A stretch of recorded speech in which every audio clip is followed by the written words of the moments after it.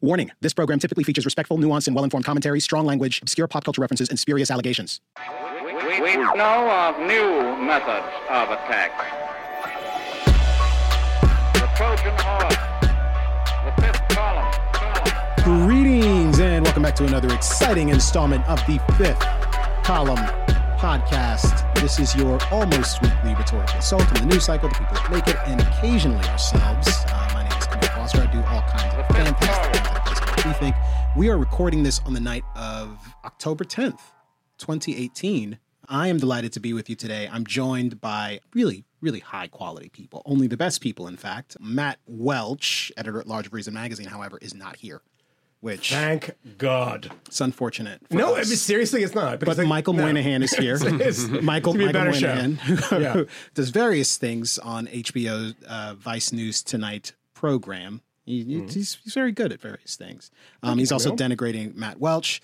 We also have a very good friend, Anthony Fisher, in the building, who has maybe some sort of new title and new affiliation. Is that true, Fisher? Yes, it is. I'm still a senior editor at the Week, which you would never have remembered anyway. No, I mean, I knew that. Yes, but I didn't need to say. I don't need to know that anymore. That's why it couldn't stick in my head. Yeah, but maybe the new one you will. In a few weeks, I will be starting at Business Insider as their politics editor. This was just announced today, so good. I guess it's real. Good. I thought he was going to say that he's now finally on the sex offender registry in Staten Island.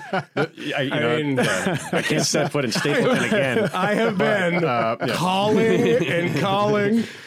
Yeah, we got somebody else here, though. Yeah, we do. Don't forget. We do, in fact, have someone else here. Yeah. Steven Seagal. Yeah. Actor in various... No, that's and not newly true. a Russian citizen. That's not true. That's right. He's a Russian citizen now. He is a Russian citizen. Yeah. Now, Harry, could you pronounce your last name for me? What? And every time I have you or your brother you? come in, I actually ask you guys to do that for me. Siegel. Siegel. Siegel. Like Beanie Siegel, actually. Yeah. Right? And you know who Beans is. Yeah. Of course you do. Damn right. It's always Siegel. Seagal is the only weirdo that pronounces it like that. I'm just want to be mystified. Sure. I just want to be sure. This difficult. I want it's to not be like sure. Anna Politskivas on the show. People have preferences, damn it, and I want to be sure. And Harry, you are at the Daily Beast. You're an editor at the Daily Beast. I believe he's editing right now.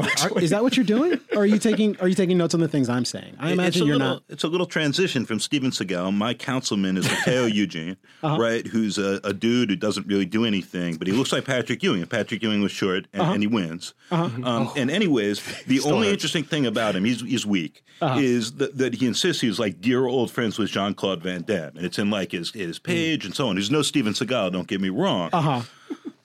But I just thought people would want to know that. If you had to choose between being friends with Jean-Claude Van Damme or Steven Seagal, who would you choose? I mean, is there really any probably debate? Van Damme for me. JCVD. But I mean, I imagine that Steven Seagal's probably, but Steven Seagal's probably more fun. I'm sorry. The muscles from Brussels is not friends with any sort of authoritarian leaders.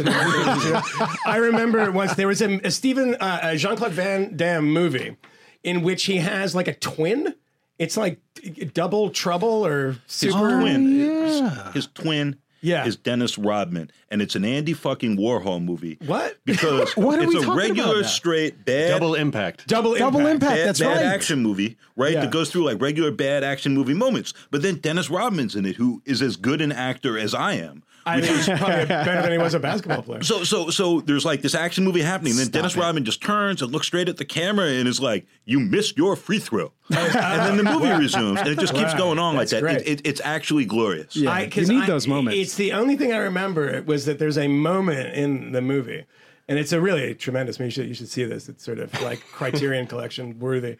And there's a moment where in some bad trick of sort of mirrors, they meet each other, the two Jean-Claude Van Dammes, and the guy says, "Oh, there's a woman or something." He says, "I thought that was you. I thought that was you, but you were this guy, etc."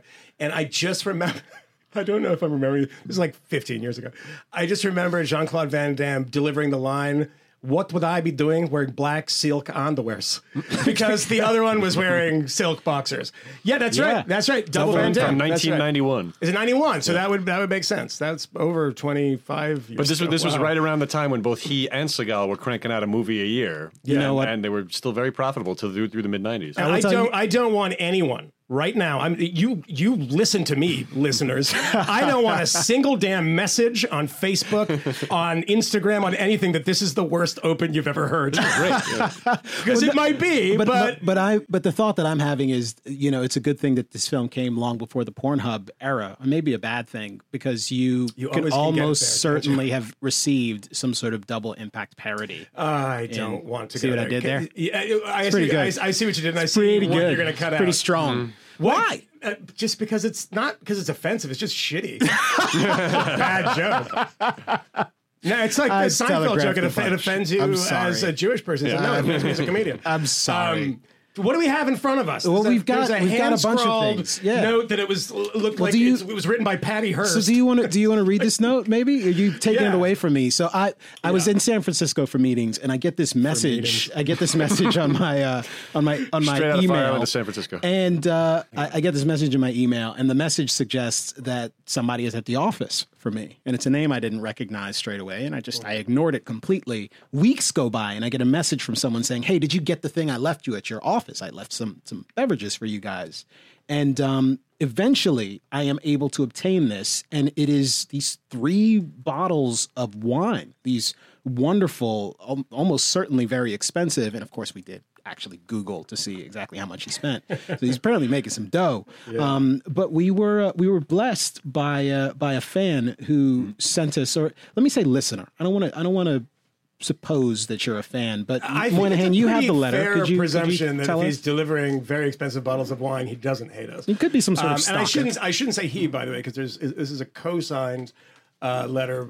Although there was some uncertainty about whether or not it should be. This is he writes. By the way, I was saying this before the show started. It's just a very busy week for a lot of listener messages and emails, and I just want to the stuff that I didn't get to. I usually try to respond to people. He wants to thank Kimberly and Karen for sliding into his DMs. Yes, that's right. He'll be visiting you very soon. And I'm going to send you a video of me sliding through the front door of the clinic, and it was hilarious. We loved it. So this is the letter. Thank you for putting on the 5th column. I crossed out. We really enjoy the show. A couple of bottles are a bit old, so make sure you have a decent bottle opener. Before I continue, I just want to say you are drinking what appears to be a couple $100 bottle of wine out of Dixie cups. Literally Dixie cups. It's called Class. And I'm going to say this is a pretty great bottle of wine. It's fantastic. And that is signed Bess Noah. And is it Kajia? That sounds right to me. Maybe she's German as Kajia. So it's a soft J. Kajia. P.S. This is an important P.S. I believe you guys are under-indexing on the danger that China poses. Smiley face. No, you're probably not wrong about that. But when you give us lovely gifts and lovely bottles of wine, you're allowed to disagree. Are wrong about nothing. Yeah, you're at least for this week anyway. So thank you very much. And we're right now drinking the Heights Cellar, Napa Valley Cabernet Sauvignon from 1996. And it appears that all 3 of these bottles were acquired from a private collection through Sotheby's. Don't know if that is via auction or if our listener, bought the Banksy painting that self-destructed and then bought these bottles of wine. I just want to point out what I have said on this show many times before, and it has been successful only on one occasion, is that while I do appreciate the unbelievably tasty bottles of wine, if you have a private collection with Sotheby's, I do also take Venmo. And, it's fine. I'm happy to. Harry looks a little agitated. He just came up from his computer like a muppet. Harry has thoughts. Real quick, while we're talking about Sotheby's, is that how you say it? Sotheby's? Sotheby's. Yes, it is. All right, Sotheby's. Siegel. So they did the bullshit with the Banksy and the shredding, and are like, oh look, now it's worth more money. I encourage listeners to look up the KLF, the Copyright Liberation Front. Exactly right. Yeah. So these are these techno weirdo art geniuses who first put out a fucking book about how to have a #1 hit song in England. And they did. And then produced 2 #1 hit songs based on their stupid fucking book. KLF is going to rock you. Yeah. Ancients of Moo. Yeah. Tammy Wynette. So stay with me. But the point here is these motherfuckers burned £1 million.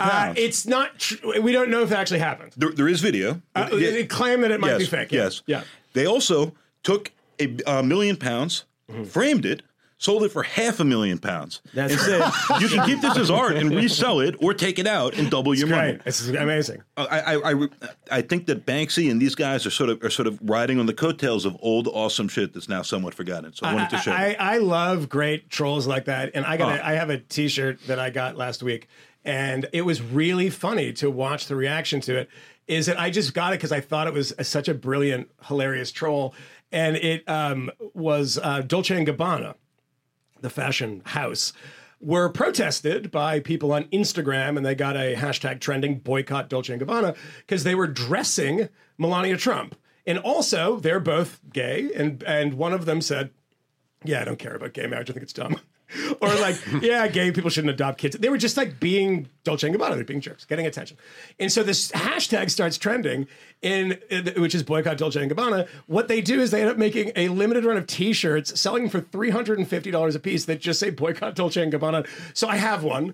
And I wore it the other day. It's a bootleg version, by the way. It does not cost me $30. And I was walking through in Brooklyn, and people like just looking at me. So I went to this place called Walter's, this place, a very nice restaurant, and the waiter comes over. I think a gay man, by the way. It is relevant, I would say. And he came over and he looked at it and he's like, nice T-shirt. And I was like, I don't think he knows that it's them. Oh. And I don't think he knows what it is, but he just likes the idea of boycotting things. And so I thought that was a great, very similar troll, like to actually make money off of this and get, $350 T-shirts. You can buy them on eBay now, by the way, for $600 or $700. Is that right? Yeah. Huh. They're great. It's a very, very funny little thing. And both of them, I desperately want to interview them because they just seem like assholes. I bet a lot of that stuff on eBay is knockoffs. Oh, yeah. I bought one that was a knockoff for $15. So. Yeah, very hard to do. Yeah. Well, we should get into it because there's some stuff going on this week. I think we're going to wrap up our Kavanaugh trilogy by talking a little bit about the fallout from the confirmation hearing. But I think it also has intersections with a number of other things that are going on. I mean, there's the Me Too anniversary that's taking place right now. And there is this broader conversation. The Kavanaugh thing obviously has broad implications. Clearly, with respect to the Supreme Court, it seems the only thing people are interested in talking about is this in a connection with Roe versus Wade, the abortion decision and the implications for that. There's also a little bit about whether a president, has to, answer a subpoena. There's the Kavanaugh's position I think on executive power. That's a far less significant piece of the media narrative. The dominant narrative and the thing that has protesters out in the streets is the notion that this is an attack on women. Well, there's some other stuff we'll get into, but maybe we start with the Kavanaugh stuff. Clearly, I don't want to rehash all things Kavanaugh to begin this conversation. We've been down this road quite a bit, although, Harry, you weren't able to participate in some of those conversations, and I would be interested in your perspectives broadly. But with respect to the response to the Kavanaugh confirmation, it's been pretty damn intense. There were the protests that took place immediately after, the scenes of people in the streets sort of pounding on doors as the confirmation was taking place, and he was being sworn in. But beyond that, the sort of political narrative that's emerged is Donald Trump and many other conservatives talking about the threat of mob rule by Democrats and decrying the protesters for being Soros-backed. I wonder about that narrative and also the emergent counter-narrative on the other side. And I think it's probably best embodied by something that Hillary Clinton said in a video where she referred to the difficulty of being civil in a circumstance where a political party is trying to destroy everything that you stand for. I think that is a direct quote, but it's close enough. You remember when she was at Trump's wedding and then at his inauguration, the Civil War lady? Well, at the time, she didn't know that he was trying to destroy everything that she stood for. So, gentlemen, I say all of that to open the door to this conversation. We've clearly had a number of discussions about the sort of state of the polity and how bad things are. I don't know if anyone's perspective on things has changed at this point. Clearly, however, for the midterms, the table has been set, and for conservatives and for progressives or Democrats and Republicans anyways, the sensibility is, this is World War 5000. This, again, for the umpteenth thousandth time, is the most important election of your life. Go out and vote because this, to quote someone from a podcast that I won't name, this might be the very last election you ever have a chance to vote in. Yeah, I don't think that's going to happen. Oh, good to know. Because I wasn't planning to vote. On the Soros thing, which I've followed with kind of keen interest recently, is that the one thing that you will notice and how it is differentiated from the Koch brothers conspiracies is that it is global. And when I was in Europe last month, in various countries with alt-right people, I did not have a single conversation, and this will be in the piece that we're doing, in which this George Soros was not mentioned.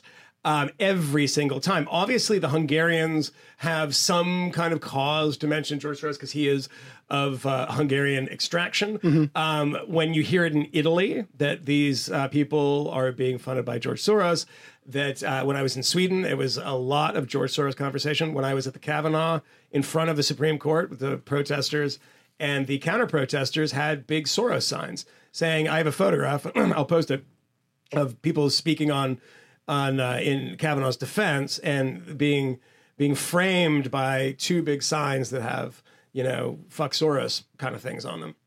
So it is interesting that it is a kind of a global thing. I really, really cannot stand Republicans, conservatives that indulge this stuff for a few reasons. And the first one is that when they find themselves defending Koch money, I love that phrase, and I'll never get over it, Koch money. And, when you go back to people saying, Michael Huffington was the great first example of you cannot buy an election.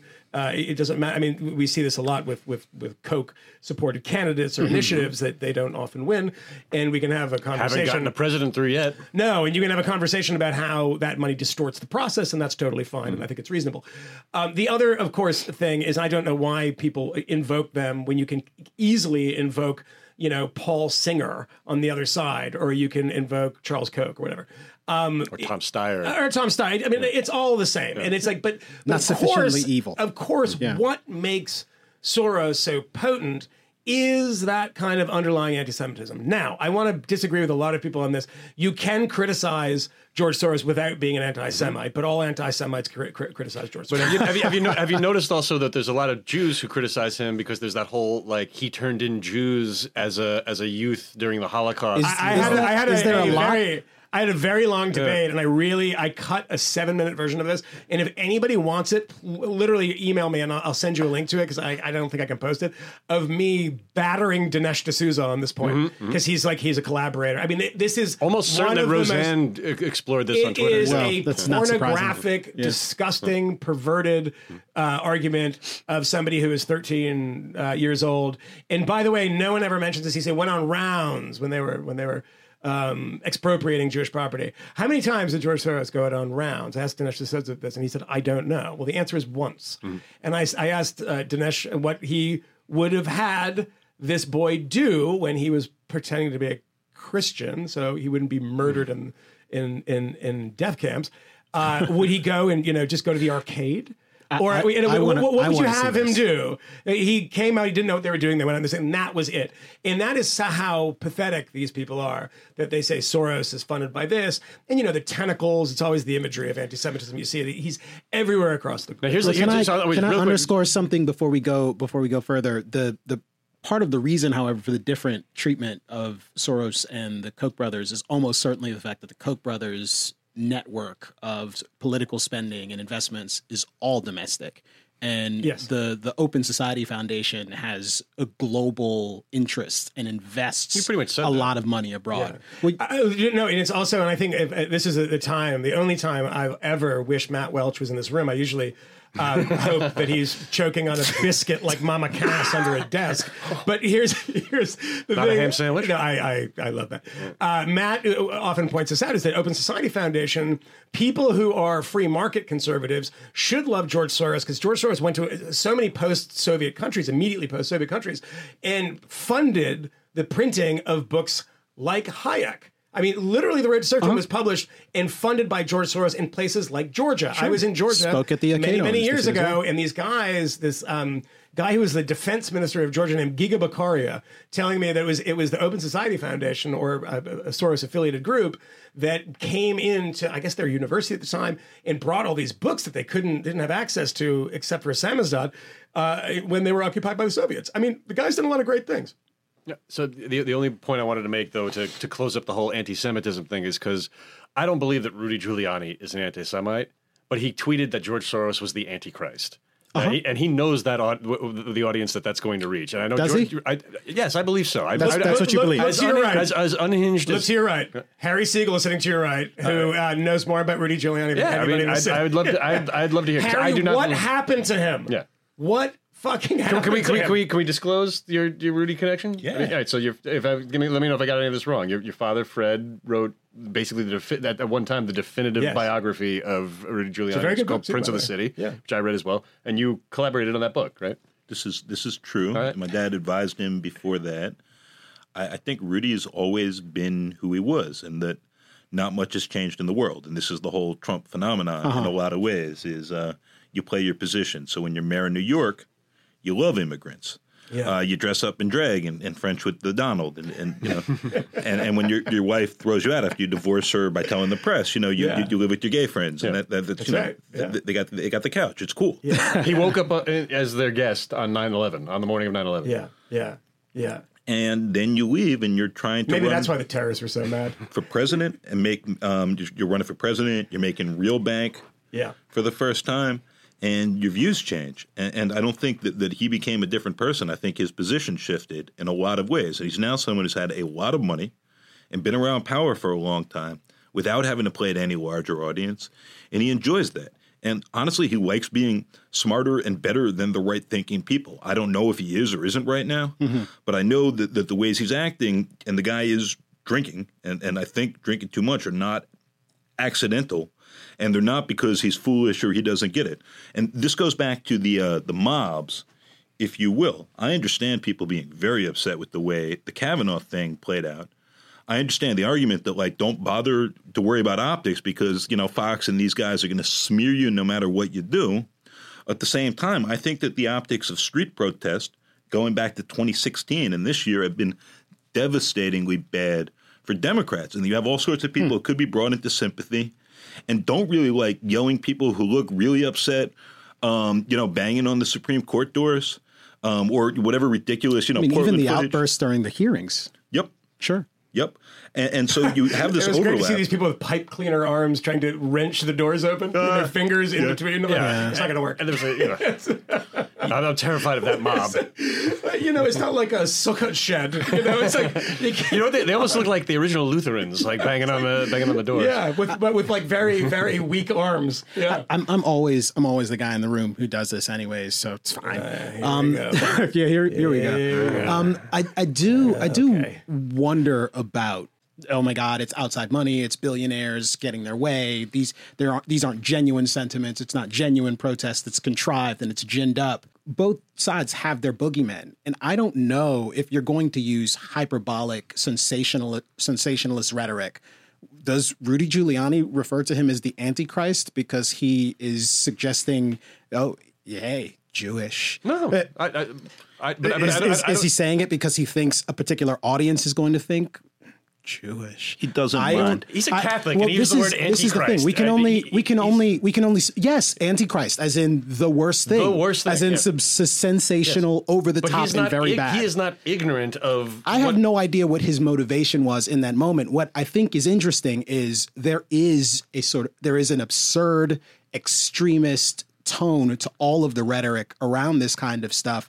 There is, however, with this particular charge, the added bonus of when you say it, they get to say that you are an anti-Semite, whether or not you are. That charge is ubiquitous. But and even in a context where you're just sending out a stupid tweet, well, I think you are, in fact, an Antichrist. And you knew. Look, I think on the Giuliani thing, Mm-hmm. there are a lot of bands coming out of England in 1963 that sounded just like the Beatles. The Knickerbockers and bands like this. I've noticed this of all these people that hang around Trump, not only tweet like Trump, they actually send emails like Trump too. I got 2 rejections, very, I'll show you one that I got this week that you'll appreciate, from people in administration positions, and both of them were written like Donald Trump. Sure. Like, you're an idiot, you're fake news, you're well, one of them I'll say, because as long as is the ridiculous buffoon Sebastian Gorka. I knew it was going to be Gorka. Well, that's one, but the other one was was a higher up thinking person than that, who wrote, and who's a smart person, who wrote, like, basically, fuck you, you're fake news. You do this bullshit JV stuff and blah, blah, blah. Sure. Nobody cares. Nobody watches your show. Literally. And it's so funny. It's like the show that I was asking for was a show that has 2 million viewers every week.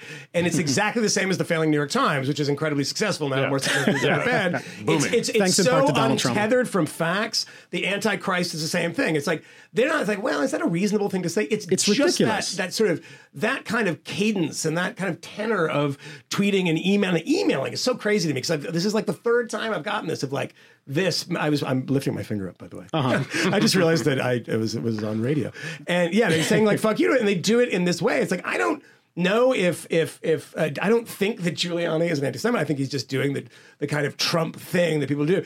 I have, though, met a lot of anti-Semites that are really obsessed with George Soros. I think what I'm he's getting, the Rothschilds of I think what I'm getting at is there is a sensibility about the extreme, particular, unique danger of the one side, and I do think that there is something to be missed if we're not thoroughly acknowledging the degree to which there is a fundamental tactic at work here, and it is kind of the distancing of this particular movement from something that is in fact grassroots and that is genuine and that represents real, sincere outrage on the part of the people that are actually showing up in the streets. And there can be no doubt that there are lots of Americans who are very distraught and worked up over all of this.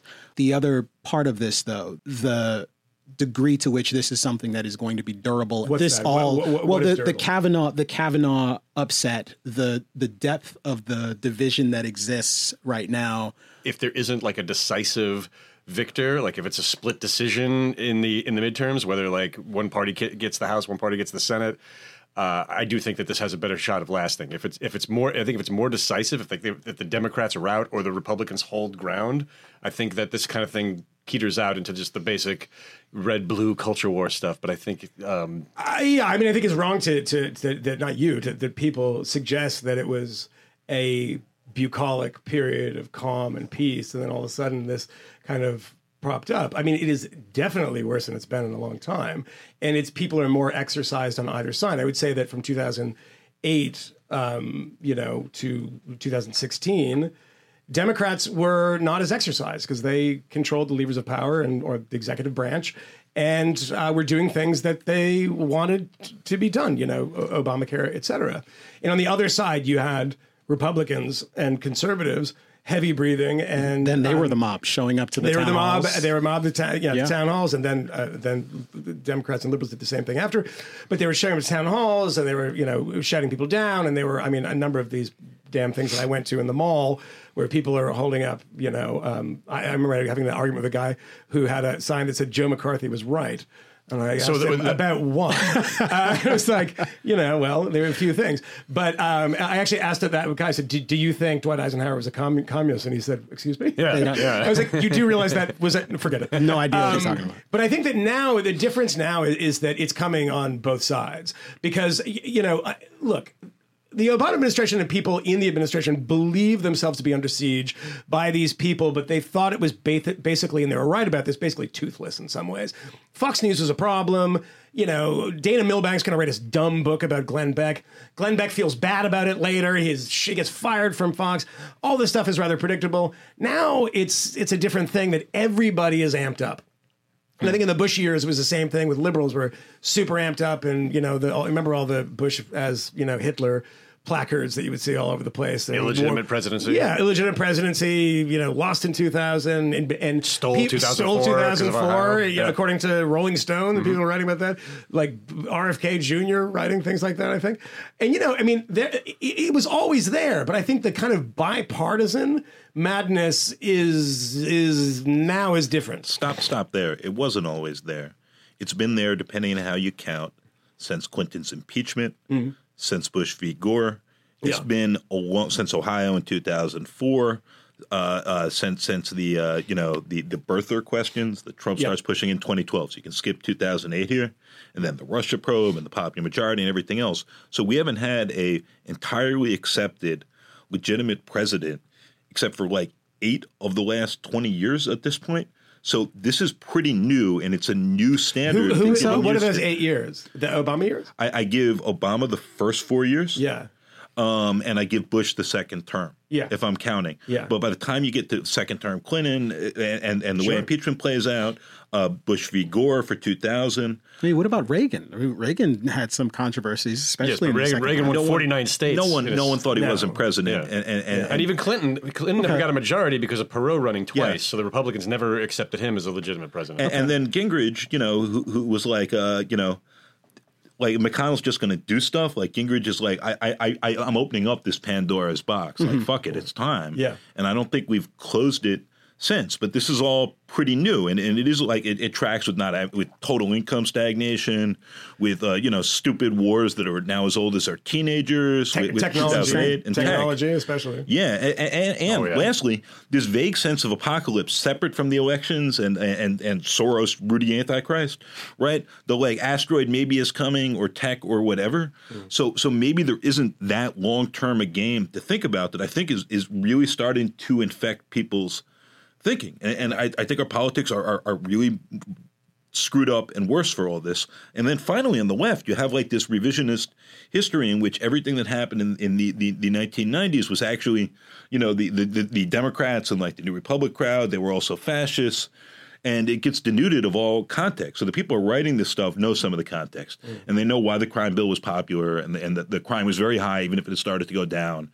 Yeah, you see that a lot in the 90s and of liberals now going back and revising their positions then. I mean, even Hillary seeing Clinton. Matt Iglesias writing that Bill Clinton should have been impeached because he was a sex criminal. Right. The new episode of that podcast, Slow Burn, which I think was just released today. I was listening to it this morning, which is pretty good. I think I've said this before. The previous one I didn't like at all. The Nixon one I think was pretty bad actually, but this one's quite good. And today, like the one they just released was about Juanita Broaddrick and about how it was the only mention of her was Jane Doe number 5 as a footnote, a sub footnote in the Starr report, and he didn't think it was his remit to talk to Juanita Broaddrick, who had accused Bill Clinton of raping her.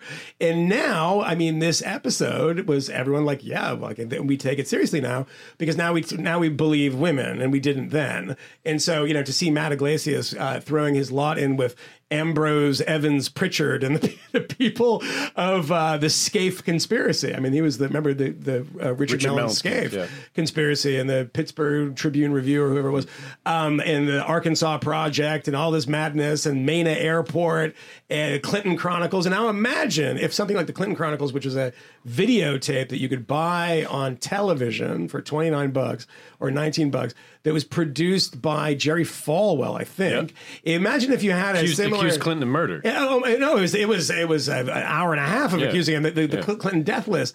I mean, that was the technology then. It was like you had to buy a VHS tape. You couldn't even duplicate it unless you had 2 bloody VCRs hooked up together with aux cables, And so this is like people buying these things and then occasionally getting stuff from the Washington Times, which had at that time had actually a national edition, a weekly national edition, and that would they had a magazine called Insight, which was spreading a lot of propaganda too. David Brock worked there at one time, Ken Timmerman, these guys. And, that's how this stuff, and now you're just bombarded with it. I mean, it's every day. When your mother or your uncle, people who had never had a political bone in their body, never even thought about politics, are asking you what you think about Uranium One. I don't think, because it's nonsense. But it's really, you used to have to go out and actively subscribe to Ron Paul's survival report. Loose Change was the turning point. It was. Because, That's right. It's the 9/11 documentary, and then they kept re-editing it and redoing it to accommodate changed in facts, like the popular mechanics debunking of all that nonsense and so on. So, although the facts were never really essential to the Loose Change argument. But it was a dialectical. It got very mainstream. In which they kept processing the countervailing facts and changing their narrative to match it. So you had this almost real-time evolutionary crazy shit. Yeah, that's right. By the time you get to the web as we know it now, and no barriers to entry for speech and communication, and everyone able to do that, we're in a weirder place. I don't know. Listen, I don't know about that. Especially when I take a look at the prevalence of the Red Scare in the United States. I mean, you didn't need the internet to animate something like that. And quite frankly, I mean, once you only have so many media outlets that are actually telling stories in public, you don't necessarily have sufficient bandwidth in the media ecosystem to actually push back against garbage narratives like that. I think there's a lot. I think there's but the Red Scare was often nonsense and became a witch hunt. Yeah. Of course, there are actual terrorists, but there is a point at which one is being a little I think the important thing to point extreme. Out is that the Red Scare, and there are two Red Scares. The first one with Mitchell Palmer, the Attorney General, whose house was bombed by anarchists. The first Red Scare after the First World War, and then you have the Red Scare in the 50s. Both of those were pushed, and why this spread so far is it was pushed by government entities. It wasn't something that was just like a newsletter or a video or who killed Vince Foster. It was literally within the House and the Senate were debating and arguing these things. I mean, HUAC is obviously the House Un-American Activities Committee, and then Senator McCarthy is pushing these things. There were also, and this is, you can, depending on which sort of modern conspiracy you're talking about, you can say there's some truth to all of them. But the thing about the Red Scare is that most of the Reds they were pointing out were probably actually Reds. The thing about it is that it was no one's business. It was not the government's business to be saying this person has this sort of political views. You have these guys like Stanton Evans, who used to be the editor of Human Events. Before he died, came out with a book, and I reviewed it actually, defending McCarthy. And it did this. It's a sleight of hand and saying well, these guys were actually commies. It's he wasn't picking people out of a hat. It's just a matter of civil liberties and allowing people to be commies. And I think there's a meaningful it's slightly difference. Different when you're Vince Foster was killed by Hillary Clinton's, lesbian lover, whatever the hell people were saying. But so here's a question, because I'm particularly sensitive about this. We all work in media. I'm the only one with a media startup, and my media startup has a particular dog in this fight. I mean, we're not necessarily supportive of the dominant narrative about the role of technology in helping to sort of degrade our democracy. And I'm not even sure if that's a dominant narrative, but it's a narrative that's out there. And I don't know, it sort of rankles me a bit, because I agree with you completely that it is different when it's the government. I also think that there has been no shortage of nonsense historically, and that nonsense has been transmitted in various ways. And even to the extent that the Loose Change film sort of animates a belief amongst some particular subset of the population. I mean, the protocols of the Elders of Zion are something that were able to catch fire amongst a certain group of people. I'm not certain that either of those things on their own animated a movement so much as they got grafted into something else. And to the extent they become particularly dangerous, it's only when they're weaponized by our politics. And quite frankly, with the Loose Change stuff, it seems like something that's just kind of grafted in to the broader politics, rather than something that on its own is actually able to elevate some particular movement of disaffected Americans who want to do something bad or overturn the government. I don't give that much credit to Alex Jones for the current moment. There's nothing new under the sun, right? I mean, there's just sort of a range of fears and stuff. You talk Bible to me, it gets me very hot. Hey. It's good, thank you. After the show. So, there's fears, and there's a sense of safety and what people are willing to exchange for that, and out of their sense of decency. They're conspiracies. There's often a wealthy Jewish financier, ideally an international one, in part because... Well, you're saying there really is one? There's usually plenty. But I knew it! By the way, when I often point out for people listening who don't know that Camille's black, when he says things like, Harry's Jewish, so he's allowed to say that. Yeah. Well, only if his name is Siegel and not Segal. Yeah, exactly. Harry Segal. Jews are really important to the racists here who are obsessed with blacks because it explains how you can have like inferior mud people who you want to say are bad and wait, just are you saying the blacks really are inferior? Subjected. No. Sorry, I'm saying that that racists who think those sorts of things need some ghost in the machine or mechanism to explain how these people who are inferior are a threat, and a threat as a mob, often, by the way. And a very handy way to do that is to have like a denuded de-sex group, which you use the Jews as, who then are pulling these strings and want to like tamper with, like the actual white bloodstream, and are also a threat to it, but you can't visually identify. Also the weather machines. All this other stuff. Yeah. A question that I want nothing new, but this stuff gets very ugly. It never entirely goes away. Mm-hmm. So my wife is from California. As the Trump thing was rising, she was just very annoyed with everyone talking about the Nazi stuff, not because of the what's his face rule, but she's like, there were actual Nazis there all the time. There were actual Nazis in Pennsylvania. Yeah, sure. And it's not, oh my God, the Nazis are going to rise up and take everything else over. Trump is a Nazi, but like the idea that people were just discovering all the shit that was already there was absurd. And finally, after the election, speaking of the technology stuff, watching BuzzFeed and other places be like, do fake metrics about fake news. Like 25 million people shared the Pope endorsed Donald Trump. How many fucking votes do you think that changed? Right? So it's the same bullshit Facebook's selling and Vice is selling and lots of other places where our clicks are magical clicks. And you don't actually know what any of these numbers mean or what the point of this stuff is. And it allows for magic thinking and conspiracy to breathe. The question I was going to ask, I just want to interrupt and say that if you heard any squeaking, and that was Anthony Fisher molesting a bottle of wine. And the end of the note from Noah and Kajia was use a decent bottle opener because these are old bottles. And we are borrowing our gracious studio hosts a pretty decent bottle. But you screwed that up, Fisher. I'm sure I wouldn't have done that. Yeah, okay. I'm going to get back to it because I don't want Noah to get mad at me that we're drinking the wine. I'm going to drink all the cork. I'm going to drink all the The question is, and this is how I open it to you guys, is that there is, I think Harry's point is the right one, of that, I thought it was so amazing when Politico did this story about these Russian fake stories on Facebook. And they did this gallery, and you can still see this. There's like 20, 30 stories that where and it is amazing because at the very small at the bottom as the number of people who shared them.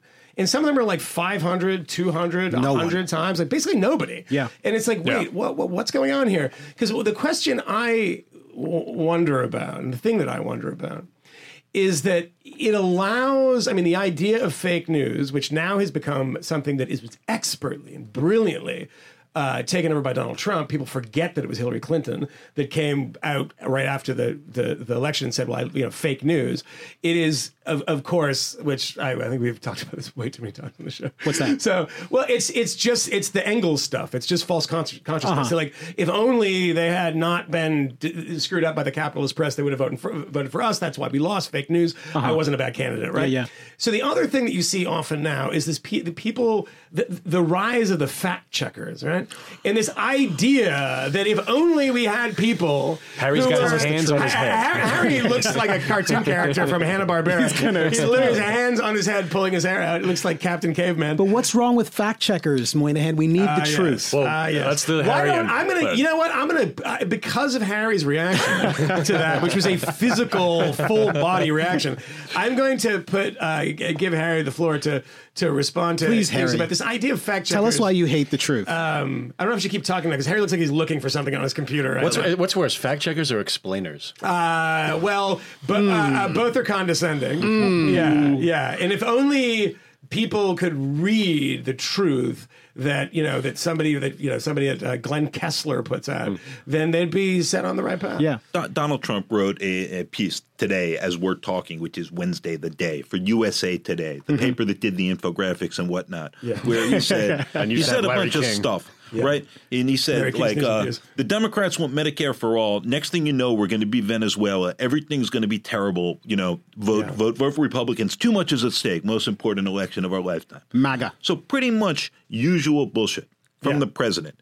There were about 100 bajillion hot takes and numerous columns. Like, they didn't fact check this. They're just going to let the president of the United States make political assertions. Oh, my God. It kills me. And you know what the thing is? The motherfuckers who are doing that, and the people are very upset with the New York Times and Maggie Haberman, all this stuff, right? I love them because they're the last people left who believe in the power of the press. The ones who think that the USA Today's insufficient fact checking is why Donald Trump is president, like, God bless you as a card carrying member of the press. Like, I appreciate. If only. You're nonsense. I'm standing here. The gate's been knocked over. I'm the gatekeeper, just outside in the cold, shivering and naked. And you're like, you're a powerful man, Harry. Why are you doing this? Thank you. You give me warmth and strength, you dummies. Can you? But I want you. Can you draw that out though? What do you mean when you say that? Be explicit, because some people don't understand. What part of it? Because I will say, I don't know if that's for Harry, because I prefer to have Harry do it, because he's very good at the rant. But what does it mean is that just look at movies that have been made about journalism, right? And does the closest you get is like some guy who's living out of his car and smoking Lucky Strikes, and he's kind of a piece of shit, and he's screwed up all of his marriages, but he's kind of the crusading journalist. Nobody makes movies where journalists are the bad guys ever, because we have this perception of what you have your finger up. Is there one? Ace in the hole. Might be a project in the works. Oh, okay, yeah.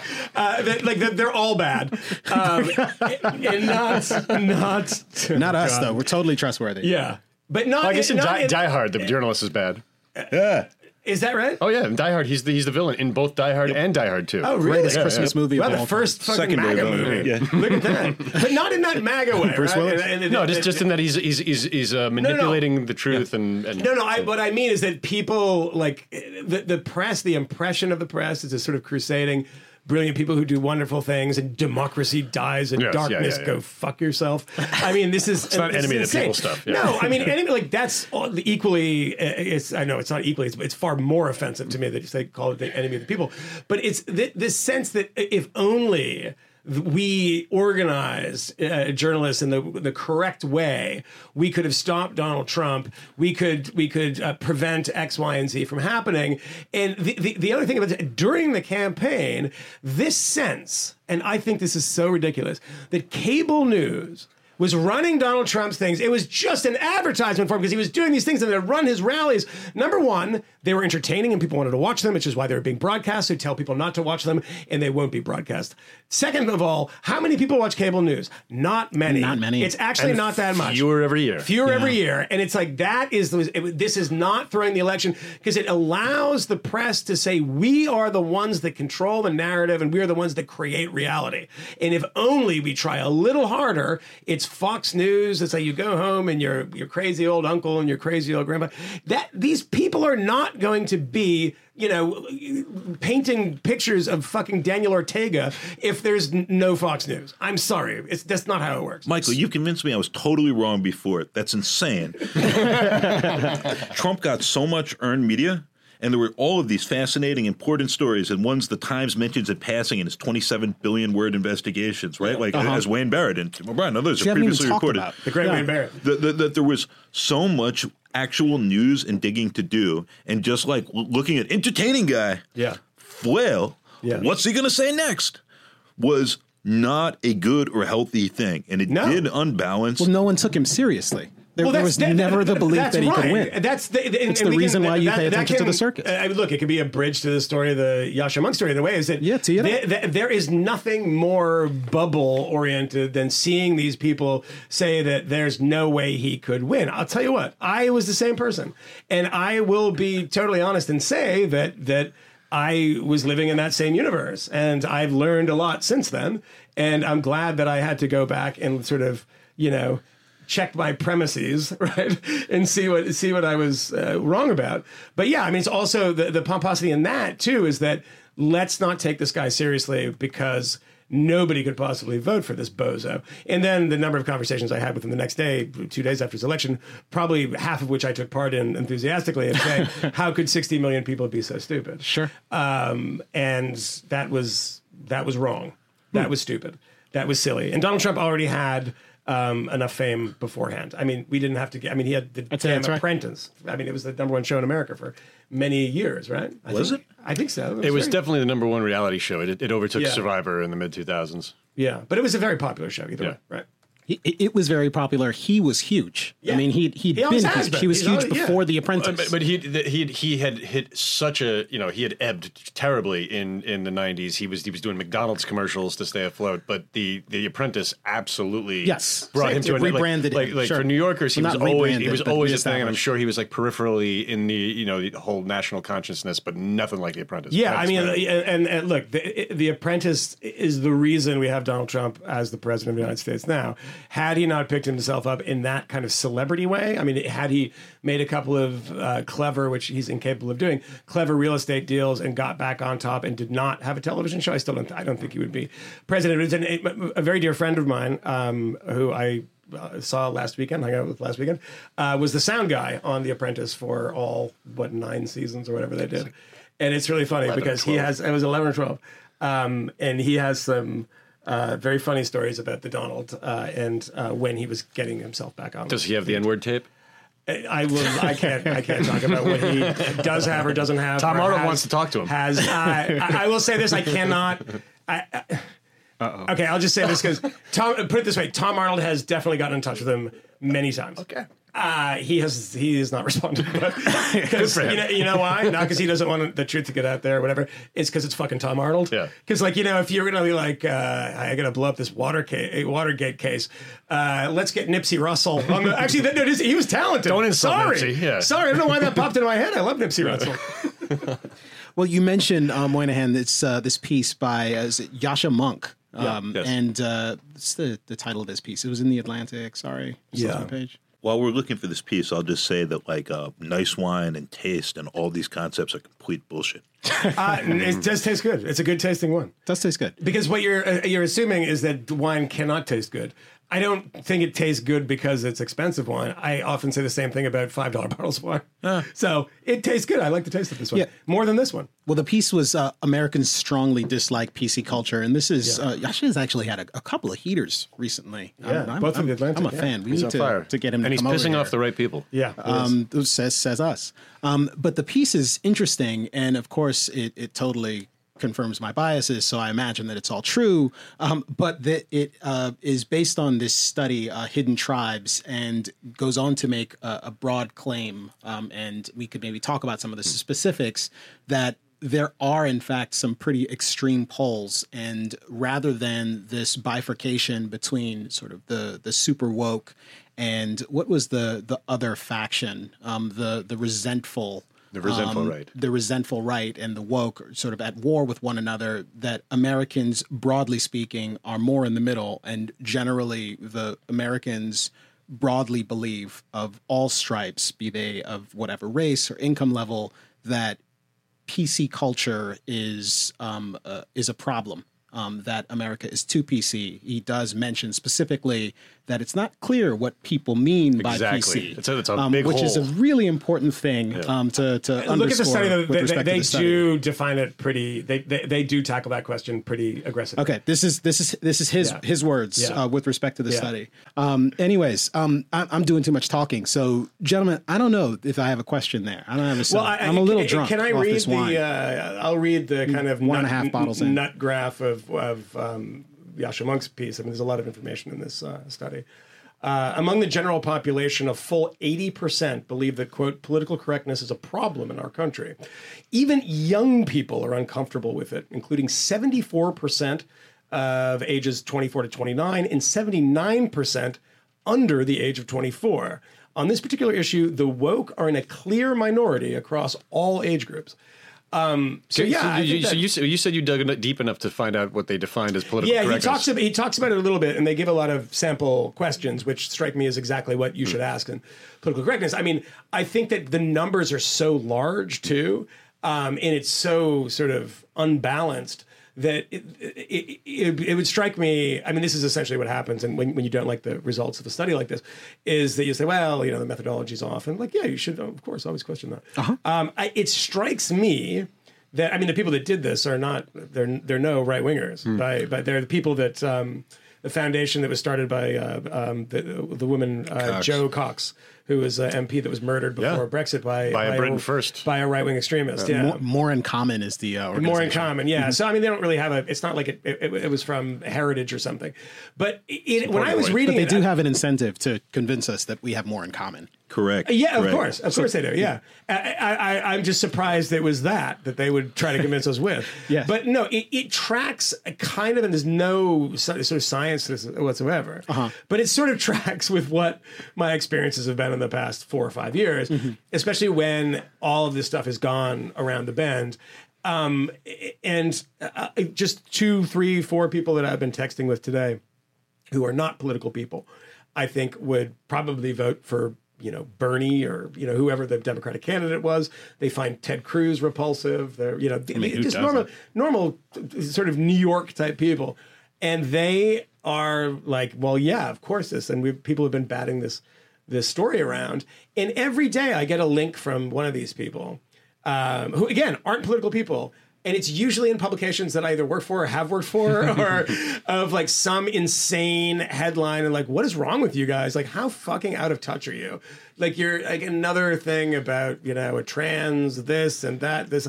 And it's like, oh, you guys, someone said to me, like, you guys have done more trans stories than there are trans people. And I'm like, people just don't get it. And they're just, it's not a political thing at all. It's sort of, I don't think Donald Trump created the idea that we're overrun by political correctness. He definitely exploited it in a way that nobody else had ever thought about because they were too afraid to actually do it. Donald Trump is a suicide bomber, does not care. I always said to journalists, it's like, you complain about your salary, if you have no care about what other people think of you, you can be rich. You can be in culture. I could be on TV every day if I just said the things that Ann Coulter said, right? Or if I just said the things that Glenn Beck said or whatever. It's like, but Donald Trump did that in a political form, in a presidential race. People are too afraid to say like, I don't want to step in it and say the wrong thing about race, class, gender, or class, but race, gender, sexuality, et cetera. And this is the first guy who could have given a shit what you thought about it. And actually that was, if you thought something terrible about it, that was to his advantage. So, I mean, this tracks with, what I had assumed. I think the numbers strike me as a little high, but 80%, right? It's kind of crazy. Monk is thirsty here, and he's cherry picking, right? So 80% of Americans tell this survey of the professional moderates the political correctness is an issue. The only group that disagrees are like the hardcore progressives, who are a small group. They're 8% of the country, whereas the crazy conservatives, as this has it, is like 24% of the country, right? So 80% political correctness bad, 82% hate speech a problem. No, wait. Oh, you got to read the piece, Harry. You got to read the piece. No. He included that in this piece. He did. He mentioned it. He caveated it. But it is not. Harry's actually referencing the original study here. Yeah, but he didn't cherry pick it because that is in his piece. And in the piece he says, which I think is actually a reasonable thing to say, is that people think this stuff is bananas and gone too far, and they're also not racist. Mm-hmm. I mean, that seems to track fine with me. I mean, I don't think there's any overlap with it, like hating political correctness and being, it's specifically about hate speech too.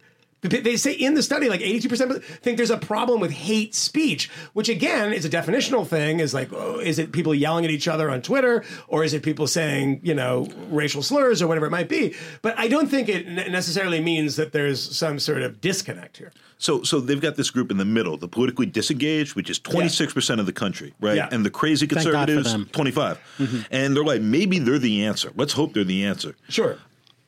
People who don't, disengaged. I think that's nonsense. Give a shit. They're good and they're healthy. You need some of them. Like New York had its record turnout when like Dinkins was running against Giuliani twice, and it's like, oh man, is everything about to explode, and or are we all going to die? Yeah, right. Yeah. So that's how you get epic civic participation. I think that these disengaged people, who, by the way, are more likely to be Black and Latino, to have lower incomes, to be in the middle of the country, and not to have passed a college education, right? Like, I'm not sure that radically engaging them is going to be like, they're all still in the center, which is how they represent on the chart or any of that. I think they're very likely to get pulled in and tribalized, like everyone who already is engaged. But tribalized to where? But what grabs me is you say the center, but if the notion is that the center is actually pretty vast and that there's a lot of agreement, I mean, why would they go to the polls? Wait, are they centrist or proposition? Okay. Wait, are they in the center because they're politically centrist, or are they just homeless? Homeless. There's 26% that's adrift and disinterested, and the idea they stay in the center. I mean, it's almost like floating above it, you know, rather than like leaning. But look, I think Harry's point's right. I mean, if people like that engage in politics, what's to prevent them, especially in this climate now, from not falling on the sort of, you know, whether it's the Black Lives Matter side or on the they could because they're low information voters. Although there's no particular reason to suspect that they will get involved. No, of course not. They didn't get involved during the sort of record turnouts with respect to Barack Obama. I mean, we've always had a healthy percentage of Americans who simply do not participate. But is that the idea? Is that salvation? Young people more than anyone. Is the salvation with these people that are undecided or unengaged? The study offers that as one premise, which I'm dubious of, but like developing some sort of healthy center seems good, and it does jump out at me here. No labels. The only people who like politically correct speech are the 8% on the extreme left here, right? Who are countered by like 25% from conservatives. So I think some of the speech code stuff is ridiculous. I think, you know, removing things from like the conversation and the sort of things that people ordinarily have, or you're 40, 50, 60, 70, and you've talked a certain way, it's like suddenly, wait, the way you're talking is itself the crime doesn't help convince people of goodwill. Yeah. That said, if you have, there's something to be said for treating people with respect and courtesy. So the Times in 2016 in the presidential election, right? They're like, trans equality is the civil rights issue of our day. To me, who believes at core that you treat people the way they want to be treated, that you call people by the names they call themselves, and that anything else is like profoundly disrespectful to people. The idea that this was the civil rights movement is insane. When you look at the number of people involved, what the stakes are, how this plays out, I thought it was a really insulting comparison and a terrible way of promoting a good cause. And I think in my middle American conversations and ordinary folk ones, that it confused and alienated people, and people I think could easily be persuaded about this. Yeah, I just all you have to look at is the number of people that click on that Guardian article about dead naming or whatever it might be, and it's like 300 people and the 200, the 25, 30, 40 million people that watch a South Park episode ripping on that stuff. I mean, the mainstream view of this is not the stuff that we consume in newsrooms when you're adjudicating what the headline should be, what you should call somebody, what, you know, if somebody pitches a story about how, you know, they just saw the new fucking Jurassic Park movie and it's like hateful to the disabled or whatever. That's because nobody can report anymore. Nobody knows what they're doing. They just sit at their computers. Nobody has the money to report. They sit down and they have their bloody hot takes. It's non-stop. Nobody reads them and nobody cares. The only time you ever engage with them is to make fun of them. No one is sitting there going, good God, that was an amazingly bright piece. In the same way that when I engaged with James Baldwin for the first time, I had this shiver and I said, God, this is people thinking. It's the fizzle and the pop. It's like, no, nobody cares. Nobody cares. And like, I hate the bubble thing that conservatives do. I can't stand it. Like, I had someone say to me last week, up in your New England, blah, blah, blah, you wouldn't get this when I was in Mississippi. And I was like, number one, fuck you. Because I know and you don't, so go fuck yourself. Because I'm in Mississippi and you've never been to New England, okay? So that's the first thing to start off with. People in Mississippi were, by the way, super nice. I just wanted one guy pissed me off. Just this guy that's a little annoying. But, you know, that bubble thing is nonsense. When it's deployed in that way, in this reckless kind of grape shot way. But it's true that it exists in a lot of ways. Because when I engage with my friends on some of these things, I cannot believe the fact that the brains have not expanded since Oberlin, and they just don't get it. And anyway, I know that's vague. They just don't get it, but it's cost control. There were 500 billion takes approximately about Beyonce slaying Giuliani at the Super Bowl. And there was Beyonce Giuliani beef, and this is during the presidential election. Yes, Queen. And this is about whether we love and revere police or want to reform them or hate them or whatever. And it becomes a really nonsense debate. I thought her performance was awesome, and the Giuliani's politics at this point were like crude and trite. I didn't think that having all of these hip young culture people doing this, which is also how you say, look, we have a diverse staff with the people who get laid off first and paid the least because they are just sitting at computers and producing stuff, is a really healthy way to get there. And it does lead to crazy bubbles where it's constantly this late night comedian slayed this conservative jerk, this appealing pop culture figure just destroyed. And then, Trump doesn't win a popular majority, but he wins the presidency. Republicans have the House and the Senate. Most of the state houses, it's like clearly you're missing something about how these cultural moments are playing out and what they're worth and how you're measuring this shit, like Hope endorses Trump. Yeah. I think that there is a profound feeling of alienation generally from the culture, from people that are even moderately conservative. I mean, if you think of that, if there was a national bookstore and it only sold books by Antonio Gramsci and, Marx and, maybe if we're going to mix it up and be like a little pop culture, Michael Moore, and none of the other books just existed. That is essentially what it feels like when people watch late night television, because there's like 5 hosts and all they do is attack things that these people believe in. And, they don't think Trump's that bad. Right? I mean, 60 million people voted for the guy. They don't think he's that bad. If you think he was that bad, you're going to vote for him. Or just generally have this kind of smug attitude about this sort of politics. And it's not politics that I agree with. These are not my politics. But you just notice more and more when you watch, who is it? I mean, the only person who's not that in late night is Conan, because he's just not really political. Well, he just doesn't care. Just like you were saying before about cable news. Seth Meyers is like, he was never funny to begin with, but he's just stopped being a comedian. Well, I mean, a lot of it, you could almost say that Colbert stopped being a comedian. I mean, Colbert was a brilliant satirist who's now like going on just rants every night that are very predictable. And the same thing as, what's his name? The guy from Brooklyn. What's his name? The other late night guy. Kimmel used to be just a bro. He's the Man Show. Even he did the Man Show, and even on the Kimmel Show in the early years, very politically incorrect humor, things that we would call politically incorrect now. Yeah. But so again, these were things that were like it's fine to evolve. But for a million years, it was Carson and Letterman, literally 2 guys on one network, and that was the show. That was all of late night culture, and it was an important thing because it's just like Milton Berle owned TV because it was the only thing on. Yeah. And now, because there's innumerable hosts and they're truncating their space as it is, like Conan's down to a half hour. He had to fire his band. Is he down to a half hour? Oh, yeah. He's down to a half hour, and whatever the remnants of the Max Weinberg 7 are gone. So but the point is, just like cable news, the audience maybe you should get more political. The audience is cratering, and I think that a big part of it is the survival mechanism is they're going for viral moments. They're going for rants and bits that will live online to make them continually be relevant. I have no idea how they monetize that, but that absolutely seems to be how that appears to be the business model of the late night thing, and they don't care that they're not reaching middle America. Yeah, I mean, if you have this array of 5 late night, I was talking about politics all the time, and it's in Trevor Noah, and I mean, just keep going, you keep going, you keep going. It's like, I mean, it's hilarious to look back at the 70s, particularly sort of Nixon's first term, and think about like everyone smashing their TVs because fucking Dick Cavett was such a commie, right? It's like one guy, the Smothers Brothers make one joke, appropriate joke about the disaster in Vietnam. They made one joke. Yeah. So Chris Caldwell, I think, is a really smart, really conservative guy. Had a pretty terrific piece about Kavanaugh in the Weekly Standard about this.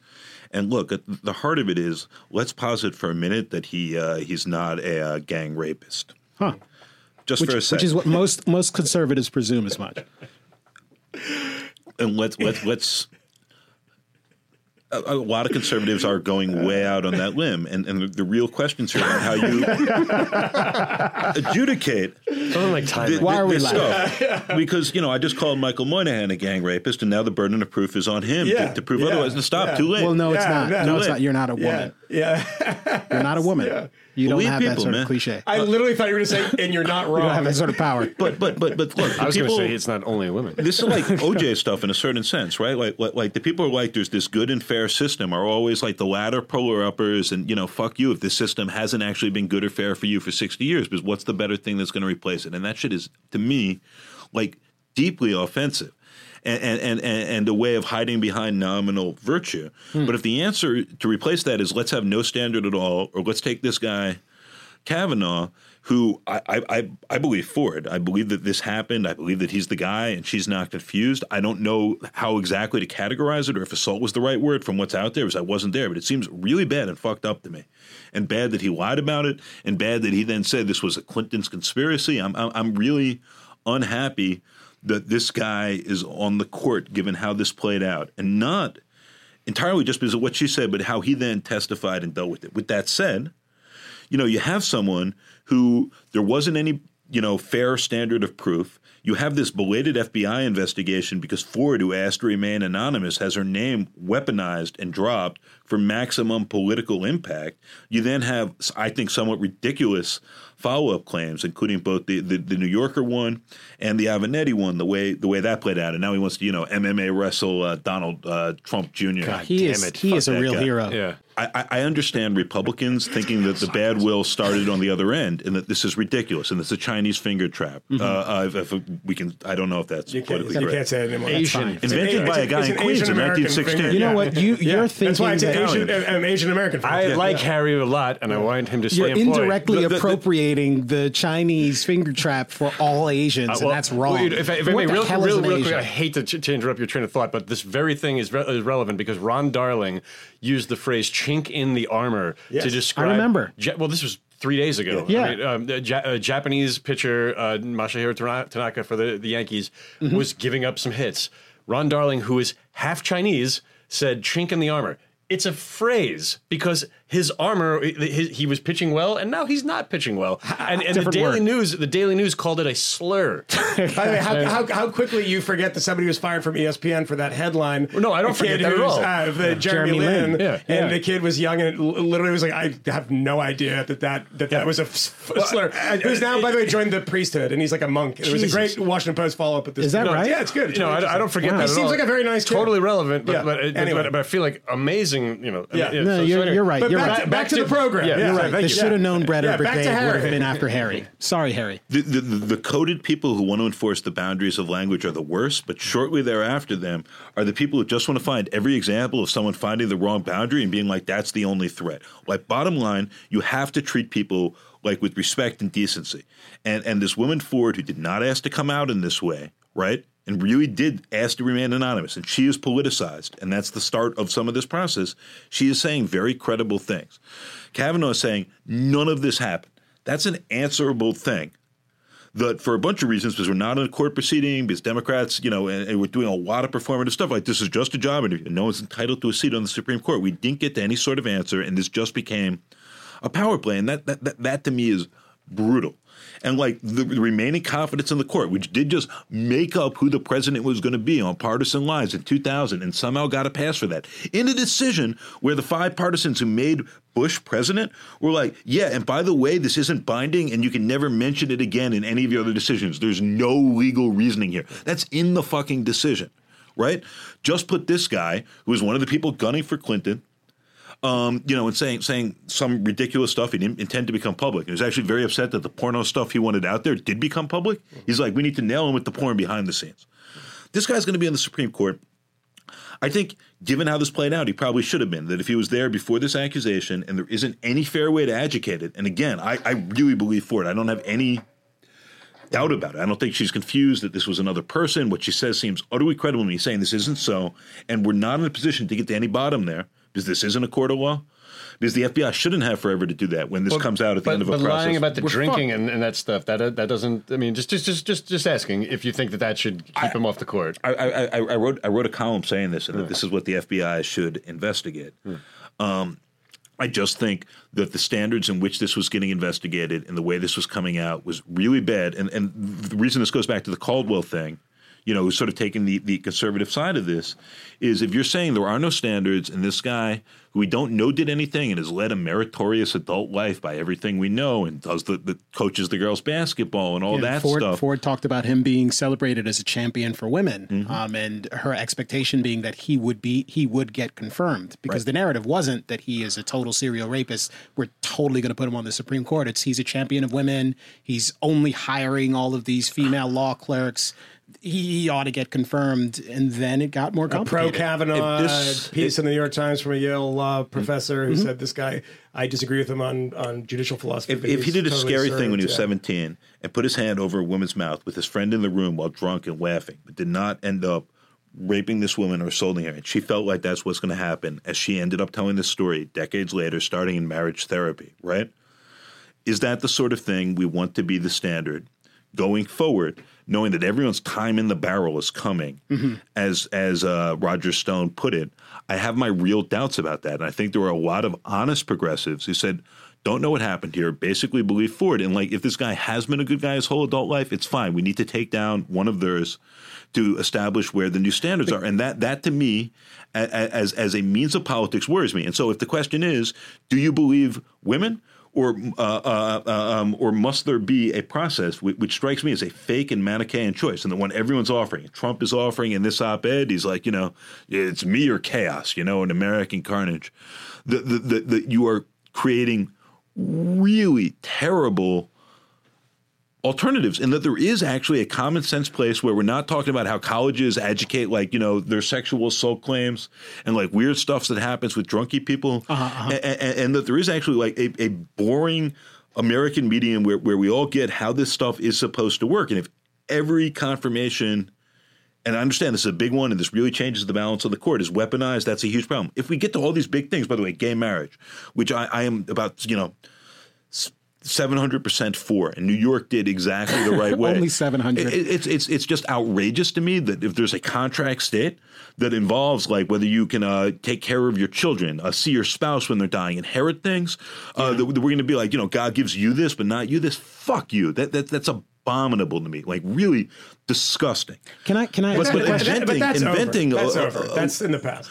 We're going to see with this court now. I'm not so sure about it. It's possible. I hope you're right, and I think you're right, but I do leave open the window of possibility. It's possible, but if it was granted by the court, it could be taken away by the court. This is true. I'm a little skeptical that we'll see an ideological retrenchment of that sort. And you also have to see that even that 5-4 court of those other 4 justices, I don't that's think exactly right. The conservative justices, I don't think are going to go. Roberts, I don't see it happening. People have heart attacks. Things happen. I want to push you back. Well, I mean, Donald Trump hasn't really made the crusading against gay marriage a critical issue of his, but let me try to push you a little bit on this, and I don't want to unfurl a long discussion about the truthfulness of the Ford testimony versus the Kavanaugh testimony, because my own perspective is, I mean, they both seem pretty believable, and I don't know how to adjudicate this, and I pretty much stop there.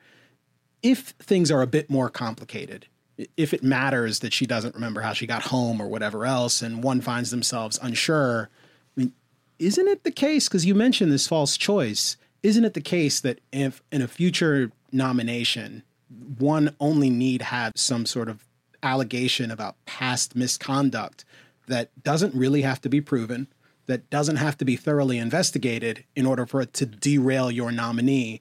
And I'm not striking out a position here at all. I'm just saying that I don't know if that is necessarily a good thing. And do you think it is? I had this professor who sang Nazi youth songs all the time because he was 14, I think, when the war ended.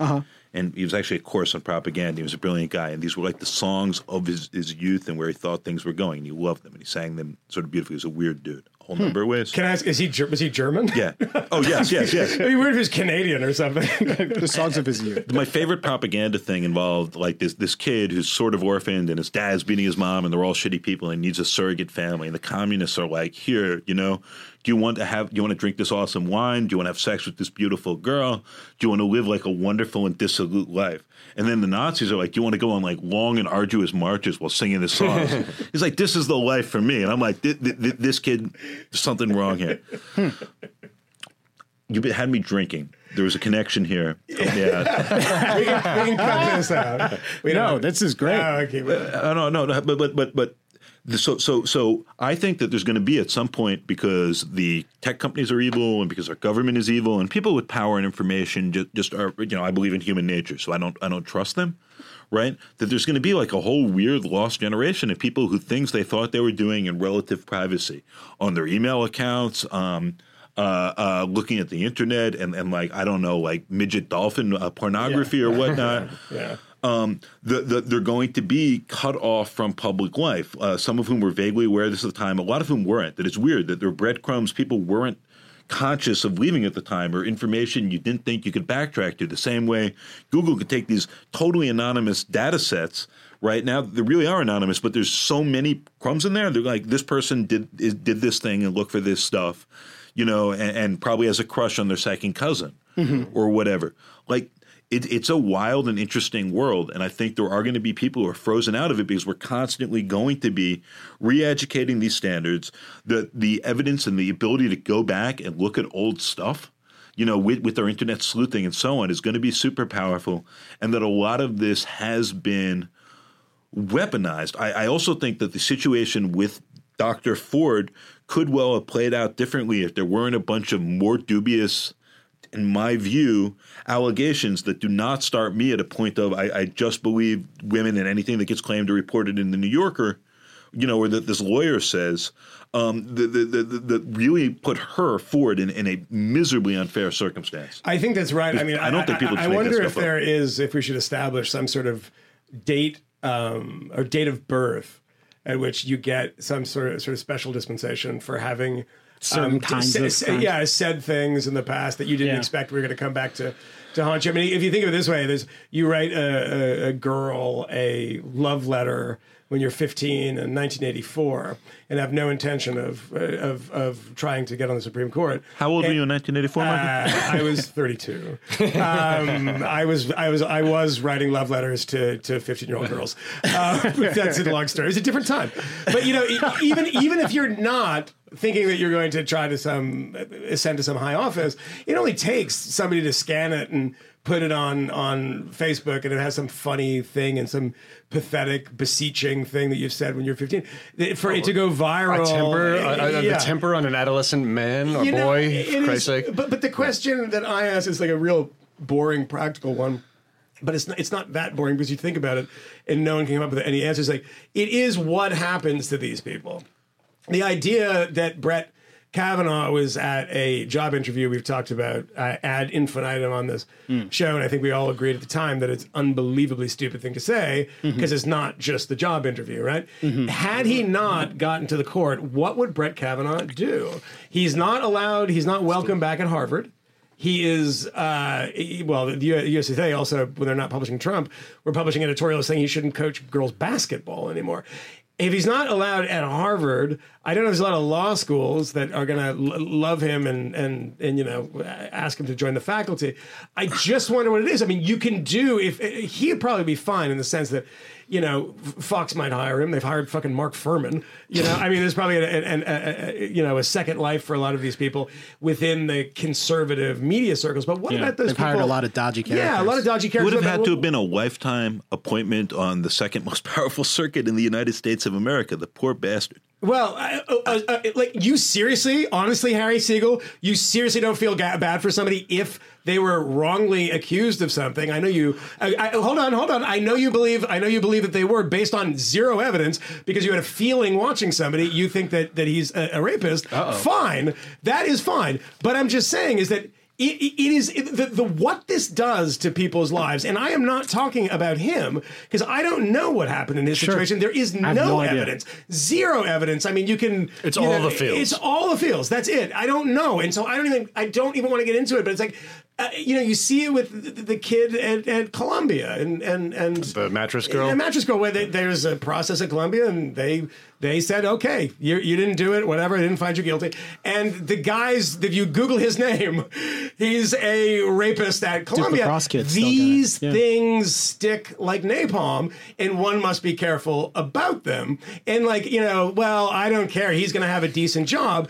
It's like, the kid got into Harvard. The kid is going to work for Goldman Sachs. Yeah, so you Google him and it says he's a fascist rapist that murders babies. But those are the breaks? No, that's not okay. There's somebody I reasonably aggressively, and I think within appropriate channels, pursued to try to have sex with as a young man in college. Oh boy. And nothing happened here. Yeah. Just like I like you, but I don't want to. And it was complicated, and things just sort of got left there. So that's the end of that story. But she was really obsessed with getting poisoned.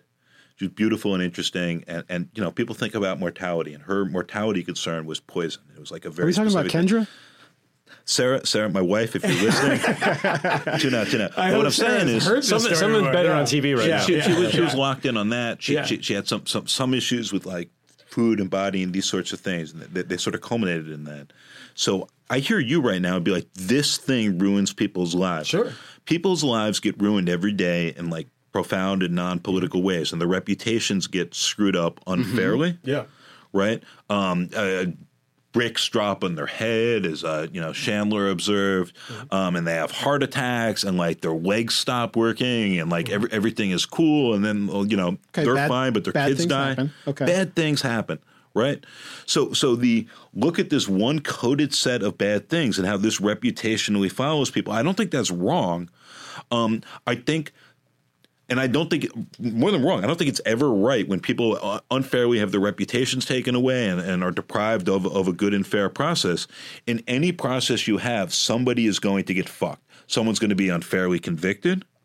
If you have any justice system at all, I think that's given. It's not going to be exactly right every time with what the rules are, how they're applied. Somebody is going to have their reputation damaged. And the question is, are you fairly protecting most people and trying to do this honestly, which I don't think our colleges are, but I do think that sometimes this becomes like an isolated concern. Like just worrying about poison. And the kicker is, I don't know if hopefully she's still alive, but like she'll probably get run over by a car. Having thought about poison for 30 years. You're too smart, Harry Siegel, to make such a silly argument. And just because bad things happen to bad people and things can possibly fall on your head doesn't mean we shouldn't protect against really stupid things happening to people and destroying their reputations based on absolutely nothing. And I see this way, way, way too much, right? And I don't think it's an isolated thing at universities. I know you probably agree on this, about how this kind of stuff shakes out at universities. But I think that now, I mean, John Ronson's book, So You've Been Publicly Shamed, is a book that resonates with people and was a bestseller because you realize how easy it is to unleash this beast now and destroy people's reputations and lives. It happens quickly. It happens by the end of the day. I mean, it's that book, of course, has a woman that worked in your building. Didn't work for you, but right upsters at IAC, this woman who Justine Sacco, who tweet and John defends her actually and says it was a headed to Africa. Hope I don't get AIDS. Yeah, and just kidding. I'm white, and John makes a very convincing case actually that she was being sort of satirical about the fact that nobody gives a shit about she this had anymore. Roots in South Africa as well. Yeah, South African roots. But the thing is that the hashtag on that. No, but it is. Okay. But the hashtag on that was, has Justine landed? Because her life was over before she could get an internet connection. She had no idea. She had no idea. We were That's how fast it happens. Let me finish. That's how fast it happens. And the fact that now, like, mob justice can destroy your life within 30 minutes, and you're never, ever going to recover. Justine Sacco had 200 followers on Twitter. It took some fucking loser at Gawker to pull it out of nowhere and ruin her life. It took her 8 years to get it back, and her reputation is permanently tarnished. Though you Google her, It's not a sort of, look what happened to Justine Sacco, the first thing that comes up. And you can't just say, well, shit happens, and what are you going to do? You don't do that. That's what you don't do. There isn't a you, and of course, sure there is. If you have some popular and viral system, you're going to have things that are, as was the case prior, that are blown wildly out of proportion. And she's not a typical example. She's the example people write books about because it really sucks because she was on a flight and there wasn't Wi-Fi on flights at that point or she was disconnected.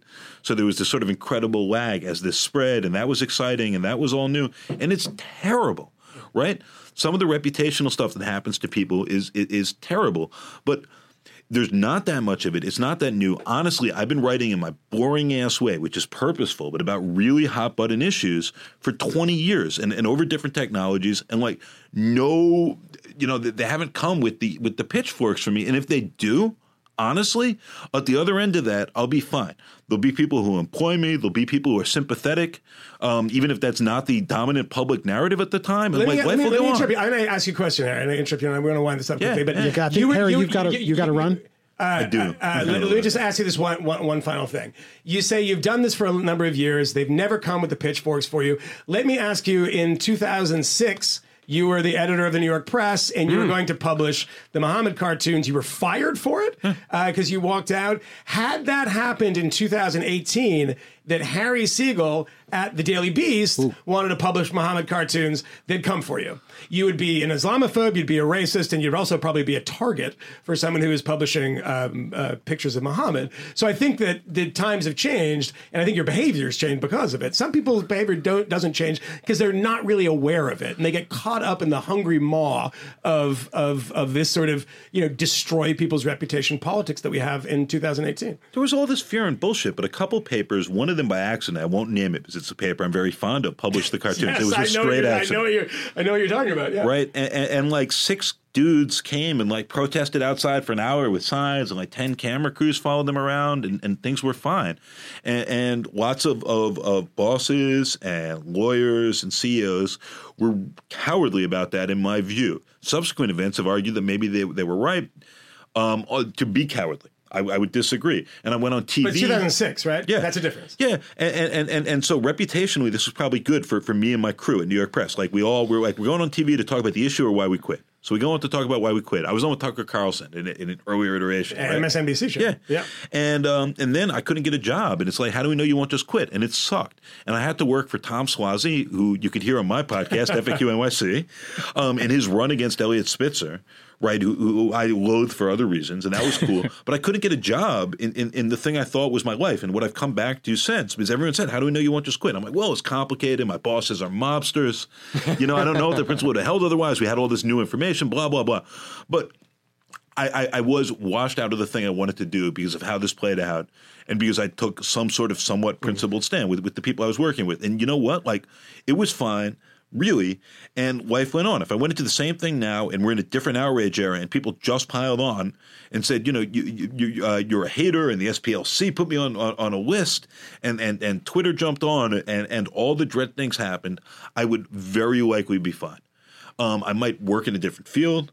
I might double down. I might find new allies and play for a team, which I've scrupulously avoided doing. I've cost myself a lot of money and standing in the course of my career that I've thought about. I don't really need, but that's how the game is played. I'll say one final thing. I know we have to go. I really want to have one final thing on this is that the difference is rather large now, the political difference between 2006 and let's say 2015, not 2018, for a specific reason, is that, no one cared and no one knew, and the word Islamophobia wasn't a thing in 2006 the way it was in 2015. It's vastly different, right?